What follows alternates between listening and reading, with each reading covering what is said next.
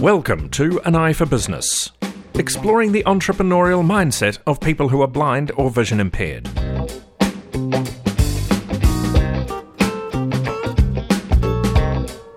Brought to you in partnership between Blind Citizens Australia and Vision Australia.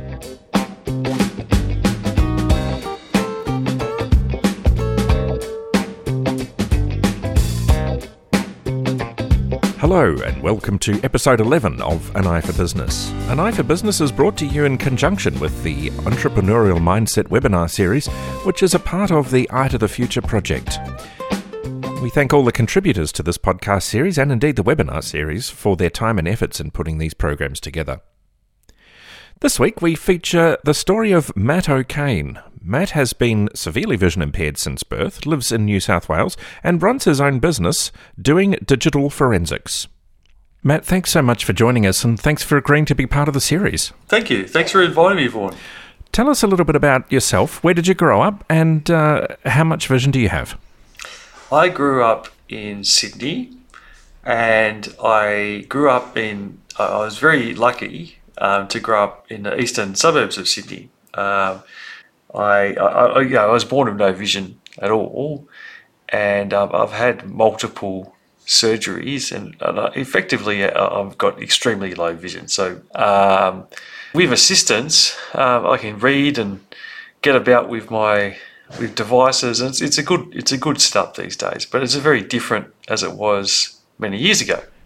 And you work in a really interesting field, but we'll talk about that shortly. I'm interested to know what it was that led you there and why you started your own business rather than working for other people. All right. So I have worked for other people and done my own business on and off for about 20 years. And I guess, in a way, this is my third business. I started, I guess, if you stretch your imagination, my first business is when I left school, and I was lucky enough to have a friend who helped me get involved with computer support.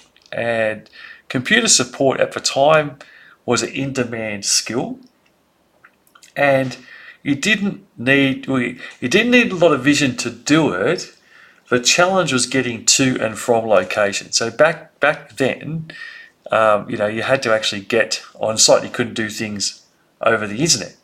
And so that was challenging. Transport, as you know, is always challenging for people who can't, see very well. And so that was the biggest. But the amount of money I was able to charge clients well and truly covered taxis and transport and delays with that. And it was great for an 18, 19, 20-year-old. And eventually I got really busy with uni. So I essentially gave away my client list that I built up over a couple of years. And that was my first mistake as a youngster, is you don't give away your client list. And you learn from these kind of mistakes. And then I secondly had a software company, and I worked for other people in between. And that was okay. The second job was a software company, and we tried to build websites. And I grew that to a number of people working for me. But the challenge evolved there was that, my websites were becoming very globalized.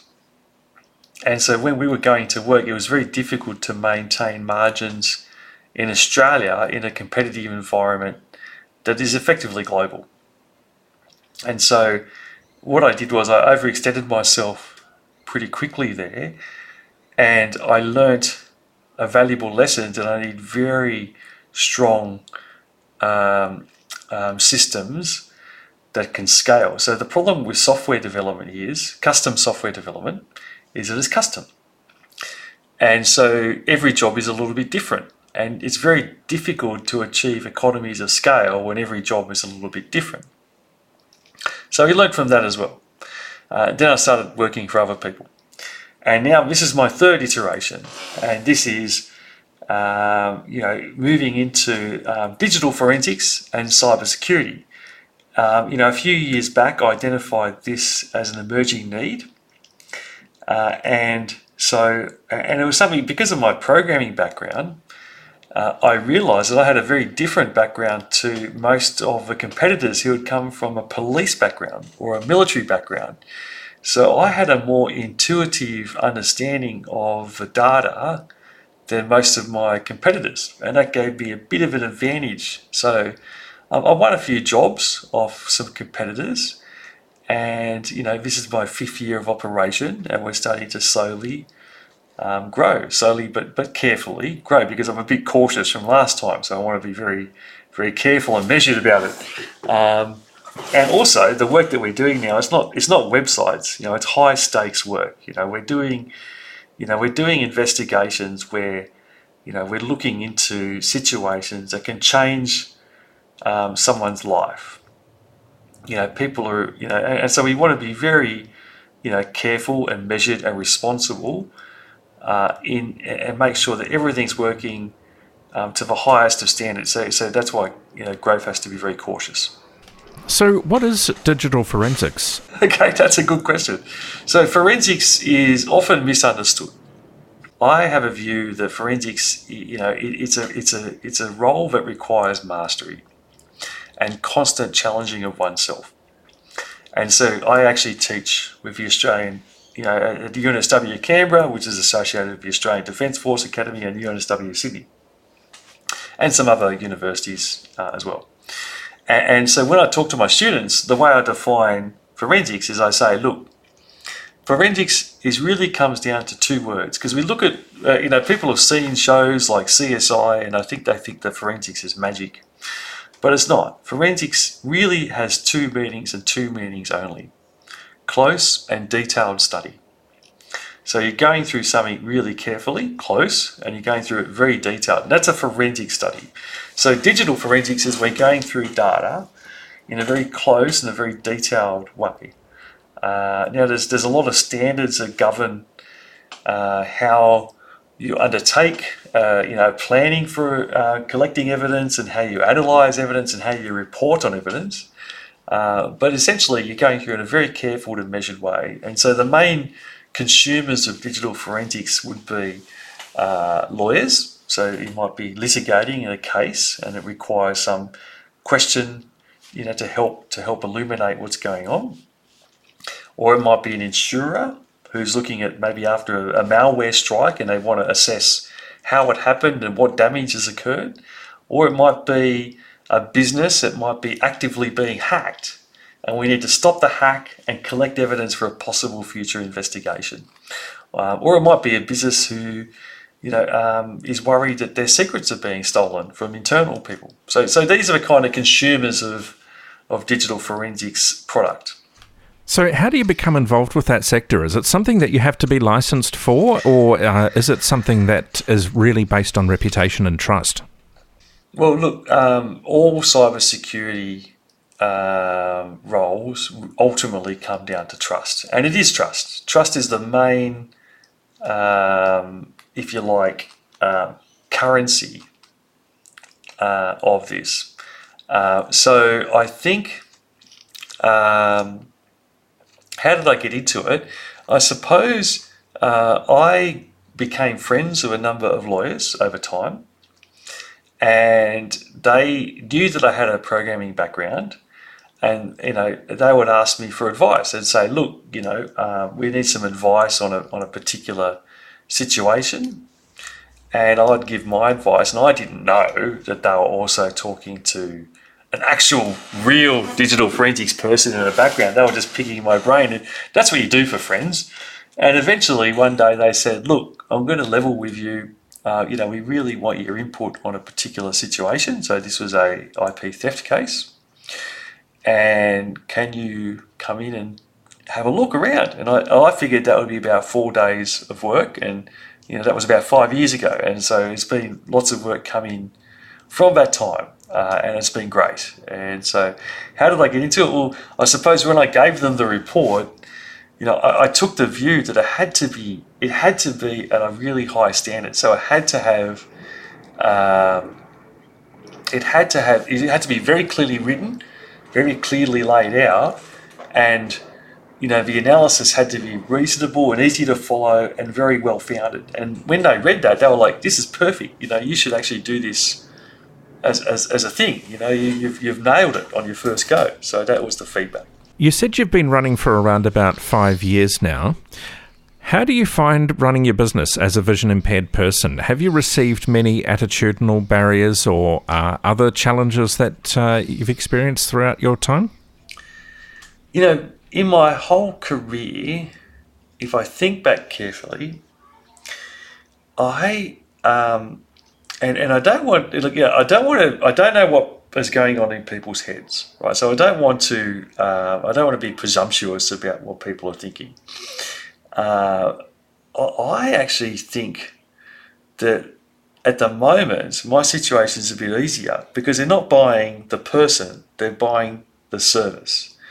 And as an employee, they're kind of buying the person. And to a certain extent, in my view, it was a little bit trickier because, an employee, that you're setting up a relationship. And if anyone's ever employed someone, you know that when you advertise a role, you get a huge wave of people who apply for roles. That's changing, obviously. There's a difference, there's differences in the employment market today, but still, I think most people would be surprised how many people really apply for a particular role. And in order to stand out from that one, I've always wondered that once people meet me and see me, do they feel a little bit uncomfortable that my eyes are wandering? Is it a bit weird that I'm using big magnifying devices when I'm, reviewing documents in the foyer? I actually think to a certain extent this has been a bit easier. The challenge comes from, with this particular role, I have to travel sometimes, and that's challenging. And the reason that's challenging is because if it's anything that's too far from easy to access, easy to follow public transport or similar, then I have to refuse a job. I say, look, I can't do it. If I'm not confident that that's navigatable, if that makes sense. Yeah, so that's the only time. So, look, it's an interesting question. To a certain extent, if you've ever been so I do a lot of court time, and I've found that if I explain to people, look, I'm going to use a computer with large print to help me navigate documents, I hope that's okay. And most people are very understanding of that. It's been great, but that's really been something that people have really helped with. You did mention that you go to court fairly regularly. Has your vision impairment ever been used against you without mentioning any specifics? Is that something you've encountered? The cases which I've been involved in largely turn on data or data structures, right? So they don't necessarily turn on forensic image examination, or if they do. But it can be conducted in an environment which I can control, and so everything is fine, or I can seek assistance. So the thing is that, so it hasn't come up. I think that to a certain extent, there's a decorum in a courtroom, and I think that it's obvious that I have a little bit of trouble seeing, and I think that if someone pressured me on that, it wouldn't be a good look for them. So I think that, most people I've met are fairly professional and, they're understanding. And I try to minimise, because I don't want to I don't want it to be in the way of things. So I work really hard to minimise impact on it. So from a practical point of view, so here's an example today, right? So one of the universities asked me to give a recorded lecture. And this is the first time I've done it since COVID, right? So normally I'm at home, I've got a screen that I can put right next to my nose. I can make it as big as I like, and I can read what's on it. And so I can work from that, and it's been great. Now, I got into this studio and I realised I couldn't do that. Now, that's my fault for not thinking it through, being fair about it. But then I went home, rehearsed it a few times, memorised most of the key points, made slides that are really massive to help me jog my memory, and we had an attempt today, and it went really well. So I think, with enough planning, you can work around problems and you can minimise the impact, I've found. It means that it costed me a bit of time, sure, but I don't want to. I want to try and minimise it as an issue. One of the comments that I hear fairly often from people who are vision impaired is that reading long-form documents off a computer screen can often take them longer than it does for most people. Yep. Given the fact that you're doing very in-depth studies of data, do you think that the fact that you need to take extra time to read the screen might be an advantage? I never really thought about that. To a certain extent, that's possibly true. I don't want to claim any advantage here, but I will say that yes, I do have to actually go through. I might get documents in, and I might have to go through items very carefully, and maybe that assists me. I never really considered it before, and it's super important, especially if you're going through an affidavit or you're going through some important information. You've got to try and do the right thing. You're not representing a client. You're trying to assist people to find, to get closer to the truth. That's your role, right? So you've kind of got a bit of a responsibility to take it easy. And so maybe it's an advantage. Never thought about it, Vaughan. That's a good point. I'll take that as I'll take the advantages where I find them. Yeah, that's a really interesting perspective, that you're not there to assist the client, you're there to get to the truth.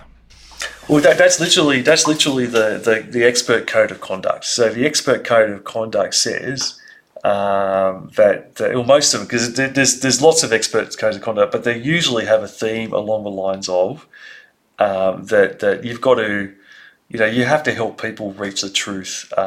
So, for example, even if somebody doesn't go to court. So, for example, you might do a lot of workplace investigations.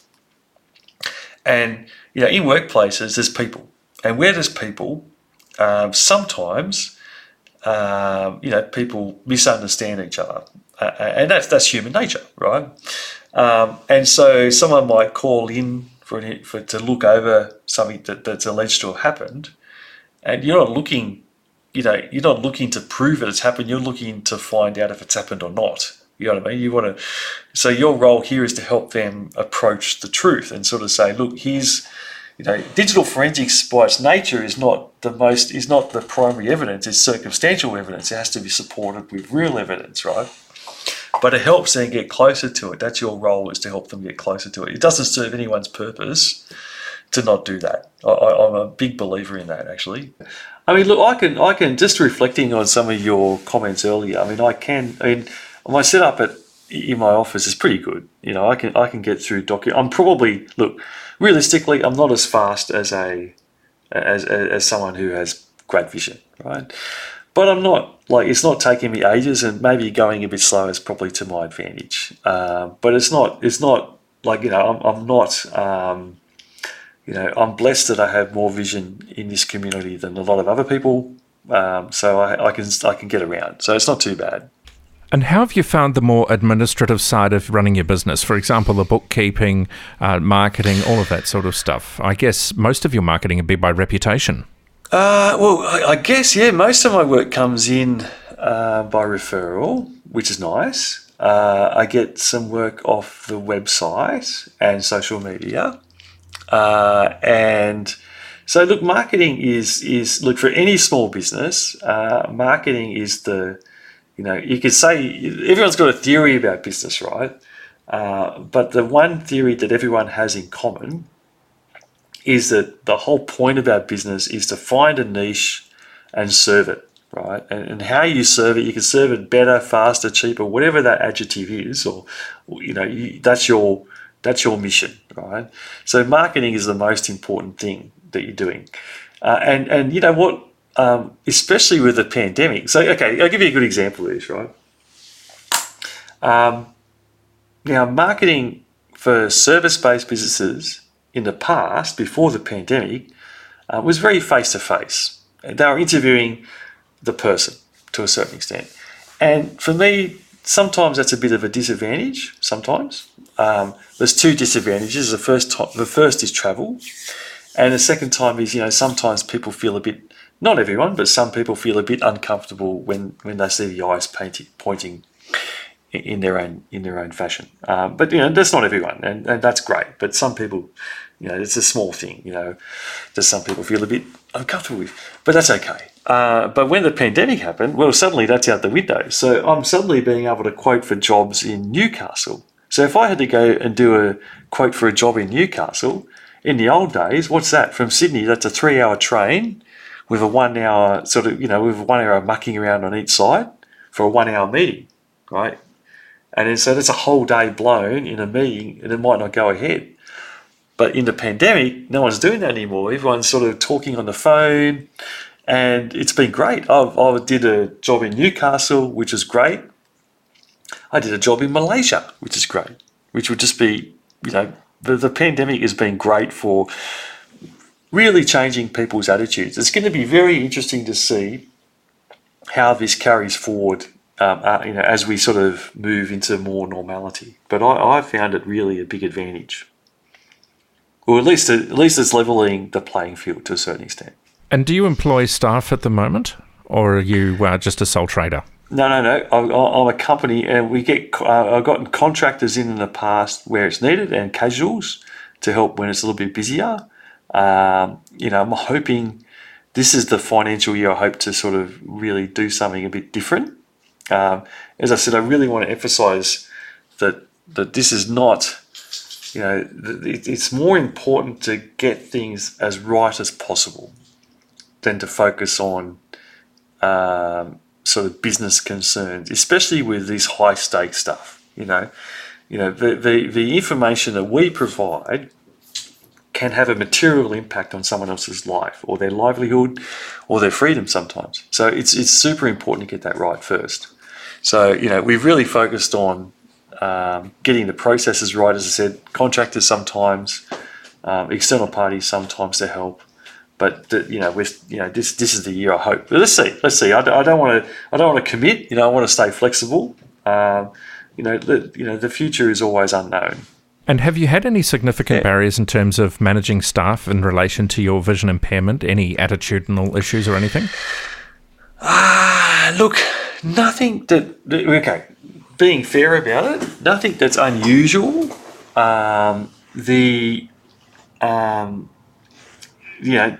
I think that with any human relationship, there's always a risk of misunderstanding.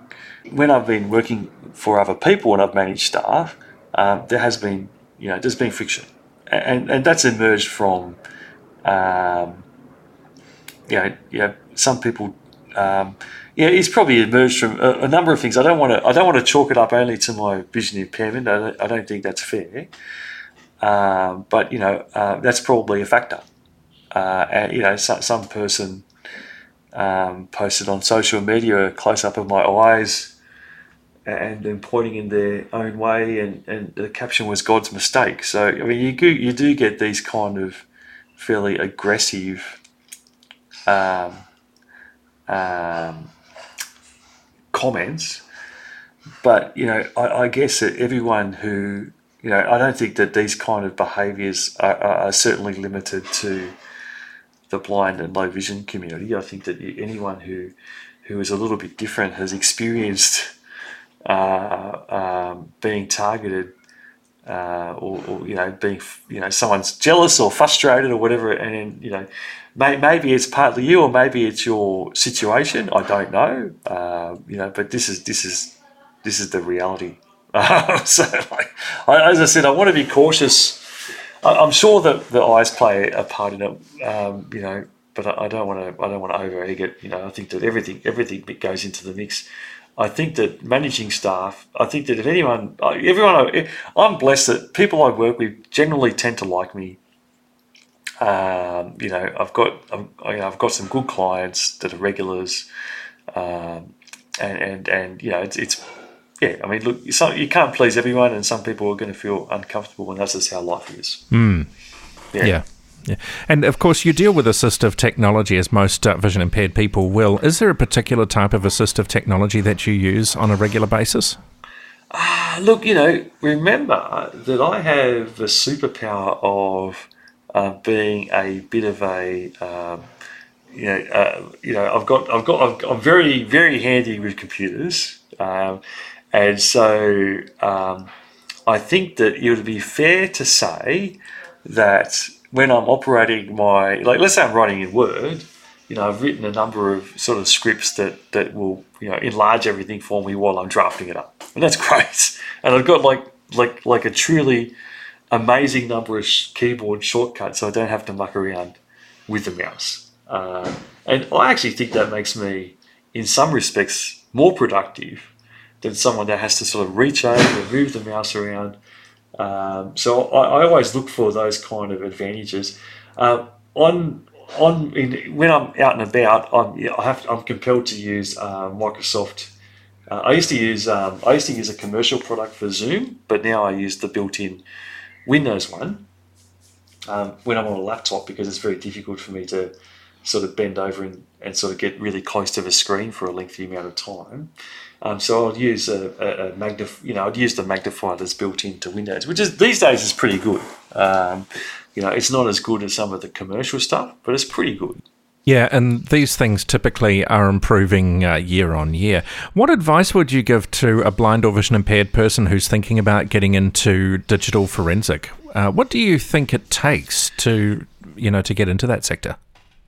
The most important attribute is a curiosity and a patience. So, you have to be very curious to sort of say, why does the program do that? Why does the software do that?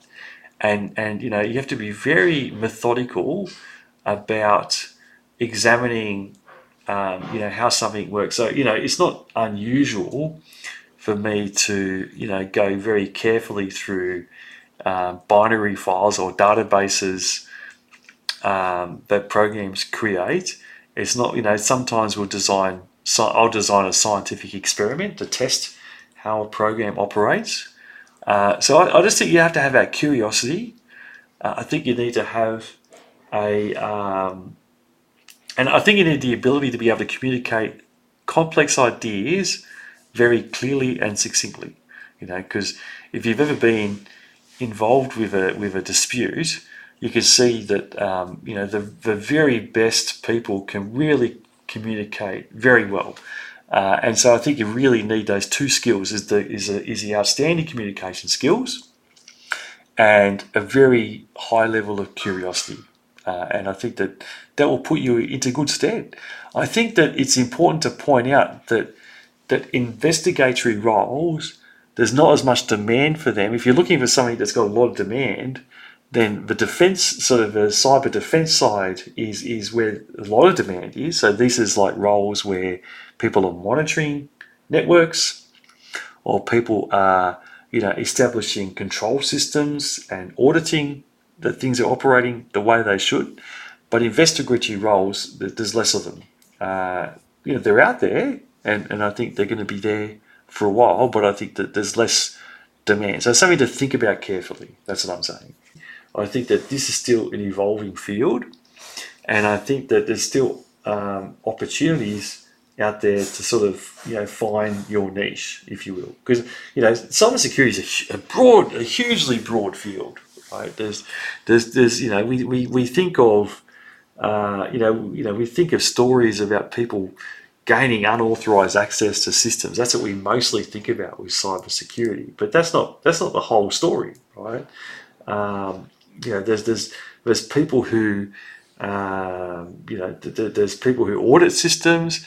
There's people who do coding, but they need to review code to make sure it's secure. There's so many different fields, and I still think there's a lot of there's a lot of opportunity out there for people who are interested. What sort of advice would you give people who are thinking of starting their own business? I think regardless of their background, I think that anyone who starts up a business, we should be celebrating. We should be celebrating that person. I think but it is an extremely difficult thing to do. You need to, as I said, the key theme here is to find that niche and to really serve it. And to a certain extent, that sounds easy, but there's so much that sits behind that. There's so much hard work. There's so much emotion. And there's potentially loss, because not all businesses are successful or not as successful as you'd hope them to be. And if you're doing it, you need to accept that. Anyone who is an entrepreneur, we need to take our hats off to. I think that if you're blind or visually impaired, I think that your cost and risk matrix looks different to most other people. Being frank about it, employment is a little bit trickier. I found it trickier, and I no doubt that people in my situation or with more severe vision impairment find it tricky. And on that basis, people are hiring, to a certain extent, when they're hiring you, they're hiring a person. And sometimes it's hard for people to look past that vision impairment and see the person that sits behind. Sometimes. I'm not saying all people are like that, but sometimes it is. In a business setting, I think you have an easier run of it, because they're not hiring the person, they're hiring the product. They're buying the product or buying the service. And the fact that you've got a visual situation, that's kind of a colourful part of the story. And that's kind of interesting. I always, so I think that you should think about it. I think that if you've got the opportunity to give it a go, you should give it a go. But you also should recognise that people who don't face the same challenges that we face also find it this difficult. And it's almost like you're getting through, you kind of got to roll a 6 over and over again, multiple times in a row, for it to really take off. You need to accept that there's a risk involved. I don't think you should go in, and I don't think anyone would suggest otherwise. I don't think anyone's going into this without appreciating what's going on. But yeah, so I think that my personal thing is think about it carefully and think about it as an option. People and also accept that there's so many people that want to help. It's such a. I think that other business owners they're not going to do it for you, but they kind of understand the situation. It's emotional. It's you have to get up and you have to keep on going, and look for sources of support. There's so many different groups that you can find that. It's up to you, but there's other people out there that know what you'd be going through, and you should seek them out. Well, Matt, thanks once again for being a part of this program, and it's been great to hear more about your business, and best of luck for the future. I appreciate it. Yeah, hopefully it's helpful. I hope it really helps someone think about it. I think it's worth thinking about. That's what I reckon. So, yeah. And if you'd like to know more about Matt and his business, his website is notiondigitalforensics.com.au. That's notiondigitalforensics.com.au. This podcast series is brought to you in partnership with Vision Australia and Blind Citizens Australia. It forms a part of the Entrepreneurial Mindset webinar series, which is a division of the Eye to the Future project, BCA's major employment-related project. If you'd like to know more, have a look at bca.org.au or eyetothefuture.com.au. I'm Vaughan Bennison. I'll speak to you again next time.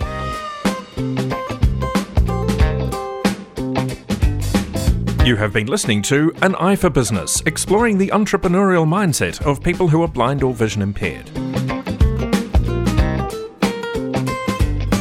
This is a series of programs brought to you in partnership with Australia and Vision Australia. Join us again next week.